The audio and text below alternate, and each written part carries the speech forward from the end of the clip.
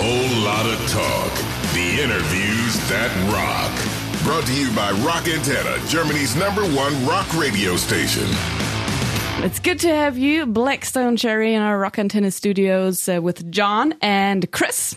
How are you? We're glad to be here. We're going to talk about the new album that's coming out on April 20th, Family Tree. That's what it's called. The last album was called Kentucky, and now it's Family Tree, which are both very home-based titles. Mm-hmm. Is the new album just as homey as Kentucky? Even more so, I think. Yeah. I think the new record is it's a different step for us, you know, kind of... It's a different sounding record than our previous records, but you know it's a record where our influences shine through. You know, maybe more so than some other records. But it's a record that just sounds fun when you listen to it. You know, I mean, it doesn't take itself too seriously. You know, for the entire record, you know, Kentucky was pretty heavy and a lot of aggression came out. You know, from record label switches and you know, just random things. But for the new record, we just wanted to make a record people could smile while they listened to. It's true. I smiled a lot while I listened to it because we're very lucky. We already have a copy here, and it's awesome to listen to on the road. Actually, on my way back home from work, I was like, nice. Yeah, it's a good driving record. Yeah. Where did you record it? We recorded this one at the same spot we did Kentucky and our self-titled, the first one. Yeah, it's a different location now, but it's the same engineer and all the same equipment, so it's the same. It's the same. It's just 3 times the size and concrete. Yeah? Yeah, it's a big concrete garage. It's a better sounding room, Yeah, too. it sounds good. Well, just like, you know, the way instruments sound when, you know, recorded in certain spaces, they sound different because of the reflection of the room and, you know, certain things. So the new space that the studio is in is my favorite sounding space that it's been, you know, because you want to be able to, you know, have distance for certain microphones and certain things. And we self-produce the record, so there's no, you know, big-time producer or anything or mixer. We do it all ourselves. So it's just I don't know. It's a lot more comfortable in the new space, and it's not you don't have to really work hard to get great sounds. They just kind of happen naturally. And it's called Family Tree. It's about your, as you said, inspirations from earlier. You grew up together in a Grammy-winning household too, with the Kentucky Headhunters. Tell us more about it. I mean, you know, John Fred's dad. His dad and uncle are in a band called the Kentucky Headhunters, obviously. And they're a Grammy-winning band, and they've sold millions of records. And, you know, just being around that, you know, I've been around it since I was like 4 or 5 years old because, you know, going to school, me and John Fred were best friends. But I think the biggest thing, man, was, you know, they let us use the practice house for all those years. And they also, you know, we learned what to do and what not to do, you know, because they've been on top and then, you know, had a member leave, and they've been through everything you could think of in the music business, ups and downs. They've been through them. So, you know, the things they instilled in us from a young age are things that have helped us. And I think that's part of why we've, you know, for 17 years now, we learned, you know, to be friends before we're a band. And then that's why we're still together, you know, with no lineup changes or anything. That's true, and it's very rare nowadays that like you get together at high school age and still jam and still do records and are very successful with it. We try. We try. The Headhunters practice house, does it still exist? Yes. Yeah. It's still a go-to stop for us. We didn't honestly on this record. We really didn't do very much there because we didn't do anything, man. No, we didn't. We went to John Fred's house instead. John Fred had heat in his house. Yeah, the weather was not on our side, so we went to John Fred's house because it was right down the street from the practice house. We were close, but you know, it was warmer in there. So you recorded it in winter time. The record, like we recorded the record in October, November, so it was pretty warm then. You know, we did it in 2 different sessions. So, yeah, I mean, it was nice and warm, but when we were writing some of the songs, it was really cold. I see. And I'm sure you all had some barbecue anyway at John Fred's house. Yeah. Now with the new album, does it feel like going back in time? No, I mean, it's, and that's what's weird about it, is I said our influences shine through a little more in this new record, and we stopped worrying if things were going to be heavy enough or this or that, and just made a great rock and roll record. But if anything, it feels like we've stepped forward, because the one thing you never want to do is step backwards in music, and that's nothing against any records we've ever done or the records that we are influenced by. But if you listen to Jimi Hendrix, he wasn't stepping back at all. He was 40 years ahead of his time. So when you look at music, you try to. It's so weird because a record is like a snapshot of your life from the end of the record previously to the end of recording this. So it's like everything you felt in that year and a half or whatever. It's all of that transferred into music, and we had a hell of a time. It was a great couple of years for us, and I think you hear that in the music, because it's just fun. Like I smile the whole time I listen to the record. It's very often it's seldom that you get serious face. Yeah, listen to the record. It's mainly a bunch of smiles for the whole thing, because all the songs are, fun, good time, just having a good old time songs. And your son helped out too on backup vocals, right? Yeah, my wife and him came by the studio one day, and I was like, "Hey man, come over here, I want to try something." And I stood him up on a chair and put him on a microphone because I use this same microphone that we're using right now. When I use the records, I use a Shure SM7. And I put him on my microphone, and I was like, "Hey, man, sing this for me." And I sang the line, because he had been walking around the house singing the song anyway from the demo we did. And so now when you put on that song, you got the blues. On the left side, it's Declan. On the right side, it's me. And it's really cool. It's like we're singing a harmony with each other, and it was totally unplanned. It was just kind of a spur-of-the-moment thing. But now it's something that me and him will have forever. It's literally ingrained in history forever with, a recorded version of a song. So it's something that, he can tell his friends about when he goes to school. That's so awesome. One thing we haven't figured out, though, is he collecting royalties on that now? No, I don't even think we gave him a credit on the record. Well, we did somehow, because every interview we've done has known about it, so everybody knows. Yeah. Declan, you're credited already to a song. That's what I'm talking about. It's bad. You say his name right better than people back home. Yep. Declan? Declan. Yeah, well, how do you everybody's like Declan, and I'm like Sweet D. Declan. No, Sweet D. Honestly, I've been trying that for so long now because my family back home keeps on telling me, "Julie, say, Ka, bring some sweet tea." I can't do it. Yeah, no, you did great. Ka, bring some sweet tea. Is it? Did you drink a lot of sweet tea and had a lot of barbecues while recording? No, we drink a lot of bourbon. Yeah, I mean, by about noon or 1 o'clock every day, there were drinks being passed around. Bourbon, beer, and vodka. That's all that's ever around us.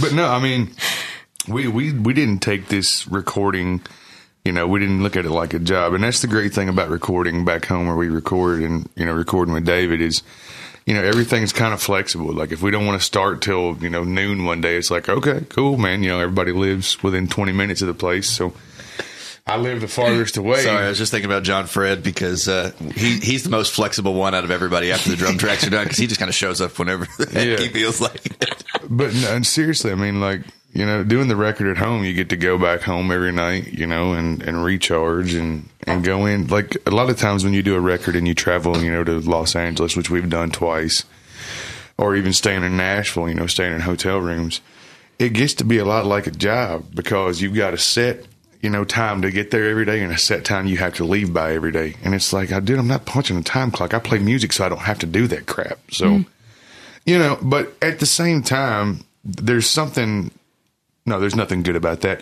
The way we record is awesome. Because seriously, like I said, you know, if you wake up in the morning, you're like, man, I don't feel like going in right now. We can literally just call Dave and be like, hey, man, let's start at 12 today instead of 10, you know? And then we'll work till whenever we get tired, then we go home, which is often 2 o'clock in the morning. But, you know, it's just like such a laid back and fun environment. The way we've started recording records is since Kentucky, you know, Kentucky and then the Black to Blues EP. We've done everything with David. And then I ended up mixing, well, I used my rough mixes for Black to Blues, and then I mixed the new record. And we've just found a way of making records that works for us that I'm not sure would work for other bands, but it is perfect for us. And I think you can hear that in the new record. Did you record it live too?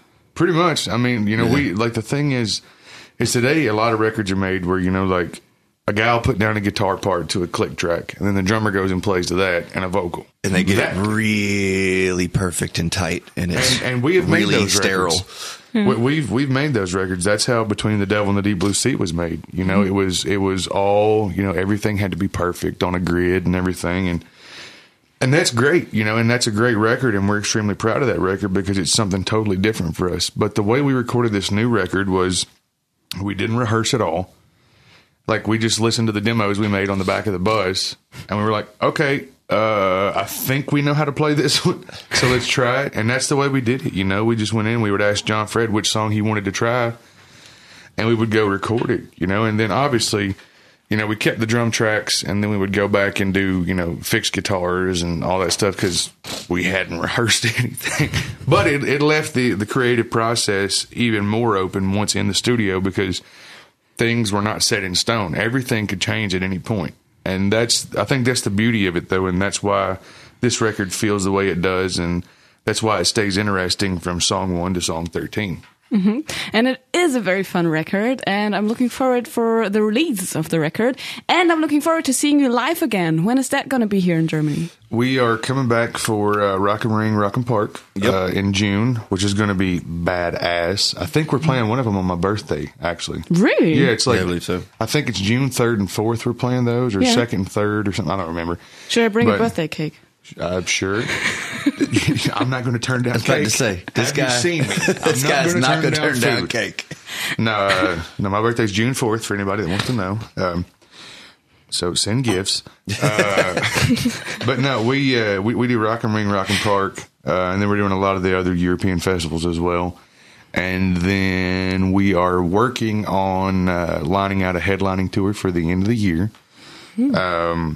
So which will most definitely come through Germany, of course. Oh, yeah. There'll be several shows in Germany if we get to do that. But throughout history, it's generally been like a November-ish tour. Mm-hmm. So, you know, just keep your eyes open on our Facebook page and stuff for that. I love how we never mention the .com because nobody gives a damn about .coms anymore. It's true, right? It's like check our Instagram or Facebook and you'll see the tour dates. Once they're announced, once the tour's finalized and everything's announced, you know, everything will be on the Facebook and Instagram. But I wouldn't expect any kind of announcement until probably, you know, summertime. Mm-hmm. Because, you know, if we do get the tour worked out, it'll be at the end of the year. Yeah. So we'll probably, you know, announce it. I'd say it'll probably be announced right after the festivals. Mm-hmm. Yeah. We'll let all the details or out right before. Yeah, you know? possibly. Sometimes they're, you know, it'll be announced though, but it'll be on our Instagram and Facebook as soon as it's announced. And I'm looking forward to Rock am Park. That's what I'm talking about. Yeah. Is that the one closer to Bavaria? Yeah, it's in Nuremberg, so it's like 2 hours away from here. Yeah, that's not 3 bad. hours, yeah. And then the Nürburgring is north, right? Yeah, which it sounds weird because Nuremberg is Rock am Park, but the Nürburgring, which sounds similar, is Rock am Ring. Yeah. So you got the racetrack, and then you know, and it's going to be a sea of people celebrating. It's awesome. Yeah.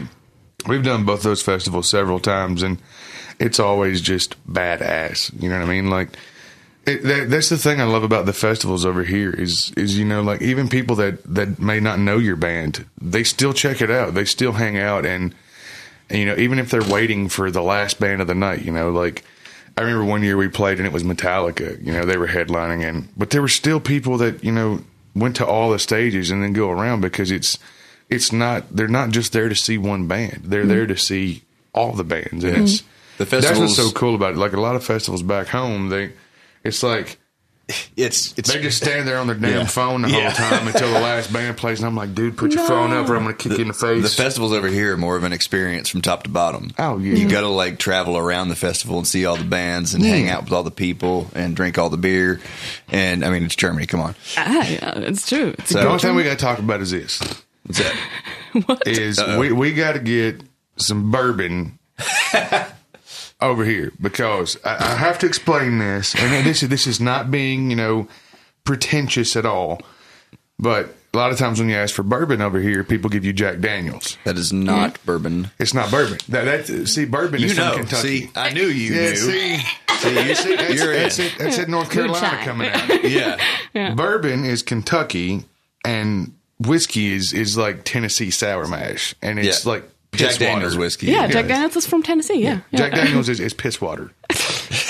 To me, like I don't know. I don't have a taste for it. So somebody make sure that there's bourbon somewhere, please. Okay, so bring a Jim Beam is bourbon fine. cake. A bourbon cake? What about a bourbon cake? Bourbon balls, bourbon cake, Bourbon bottles. anything. Anything bourbon and. But what about Jim Beam? Is that Jim Beam is bourbon. That is Yeah. Kentucky bourbon. so? We Jack Daniels is no friend of mine. like Jim. We don't like Jack. Okay. We're talking about festivals, which brings me to a total change of subject, but not really. A few days ago, we heard the news that there's a new initiative called Key Change, and Key Change is an initiative that several festivals get together and sign something up that they try to do a female quota on festivals. Like they try to give female and male artists the same footing. As many women bands as women as there are men. Yeah. Gonna need a lot more women bands. Yeah. No, I Right? mean, okay. So That means, hey, all you girls that play guitar and Start a bass band. and drums, time to start a band. no. Here's what I'll say about that. I don't think it should be forced on anyone, but I am all for women in rock and roll. Like Lizzie Hale is one of our dearest friends with Hailstorm. Yeah. And the whole band are. And she's been, kind enough to perform with us and be on our records. And, I'm all for it. There are many, many great female. I mean, look at Fleetwood Mac. I mean, Jesus Christ. Stevie Nicks is like the voice of a generation, pretty much. Janis Joplin, Yeah. Joan Jett. Yeah, I mean the list they're- never stops. They go all throughout history. But I think to force a hand upon festivals, it could create a situation where the festivals Get to be the same hurt. thing a Well, lot. no, not only that, but it could be a situation where festivals start having trouble because there's the way the business has shaped over the years is in the hard rock stuff that a lot of these festivals categorize. There are many, many more male associated acts than there are female. So that's fine. If they want to do that, that is totally cool. And if the festival sign it, that's totally fine because we're all about love and peace and we love everybody and we wish everybody equal opportunities. Yep. But people just have to remember that if they force that upon people and the festival, representatives do sign that, then for every band that's added that you may have never heard of, a band you have heard of goes away. And a band, so like, you're not going to be able to have, Metallica, Slipknot, all these bands and, all the other bands, like us or anybody for that matter. To have a band added, a band has to go away. So, if they want to do it willingly, that's totally cool. But I don't think anything should be top of that, forced too- upon anybody ever about anything in life. Just let people live and do their thing, man, and just love everybody. If you look at how many, because we were just saying today, I mean, yeah, there's a few bands that are girl based, but there Don't aren't say girl. That just sounds condescending. Say women, female, however you want to categorize here. I ain't about labels, Chris. All right. Anyways, there's only so many of them, and that's why I said at the top of this, anybody that plays any women that play guitar, bass, drums, whatever, time to start a band, because if not, you're going to end up with the same groups playing the festivals every year. And it's just going to be the same thing over and over again because there aren't enough to be able to cycle in and out to make it that much of a balance of 50-50. It's a good point. There was a female fronted band that I absolutely loved, and they put out a record. And I don't know if they put out any more records or not. I kind of stopped hearing about them.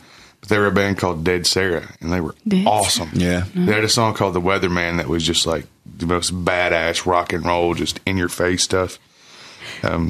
You know, but I'm all about it. You know, like I've got a lot of female fronted stuff on my phone, so that's, you know, good music is good music. And that's what it gets down to. Yeah. Is I don't feel like forcing an issue on people because of a gender base when the whole world wants to be genderless right now. Right. What's the point? Good music is good music. Just book the good music and be done with it. And if it happens to be fronted by females, then more power to you, man. Like we love it all. You know what I'm saying? So, Oh yeah. That's just where it gets funny for me. Is like, Yeah, that's the bottom line right you there. can't If say it's yes, good, book ma'am. it. You can't say Period. yes, ma'am, yes, sir in a lot of places because people are like, well, you assumed I was a woman, but I identify as a man, or vice versa. You assumed I was a man, but I identify as a woman. Then how in the hell are you going to force an issue of getting females in when you can't even, you know, go around a lot of places saying yes, sir, yes, ma'am?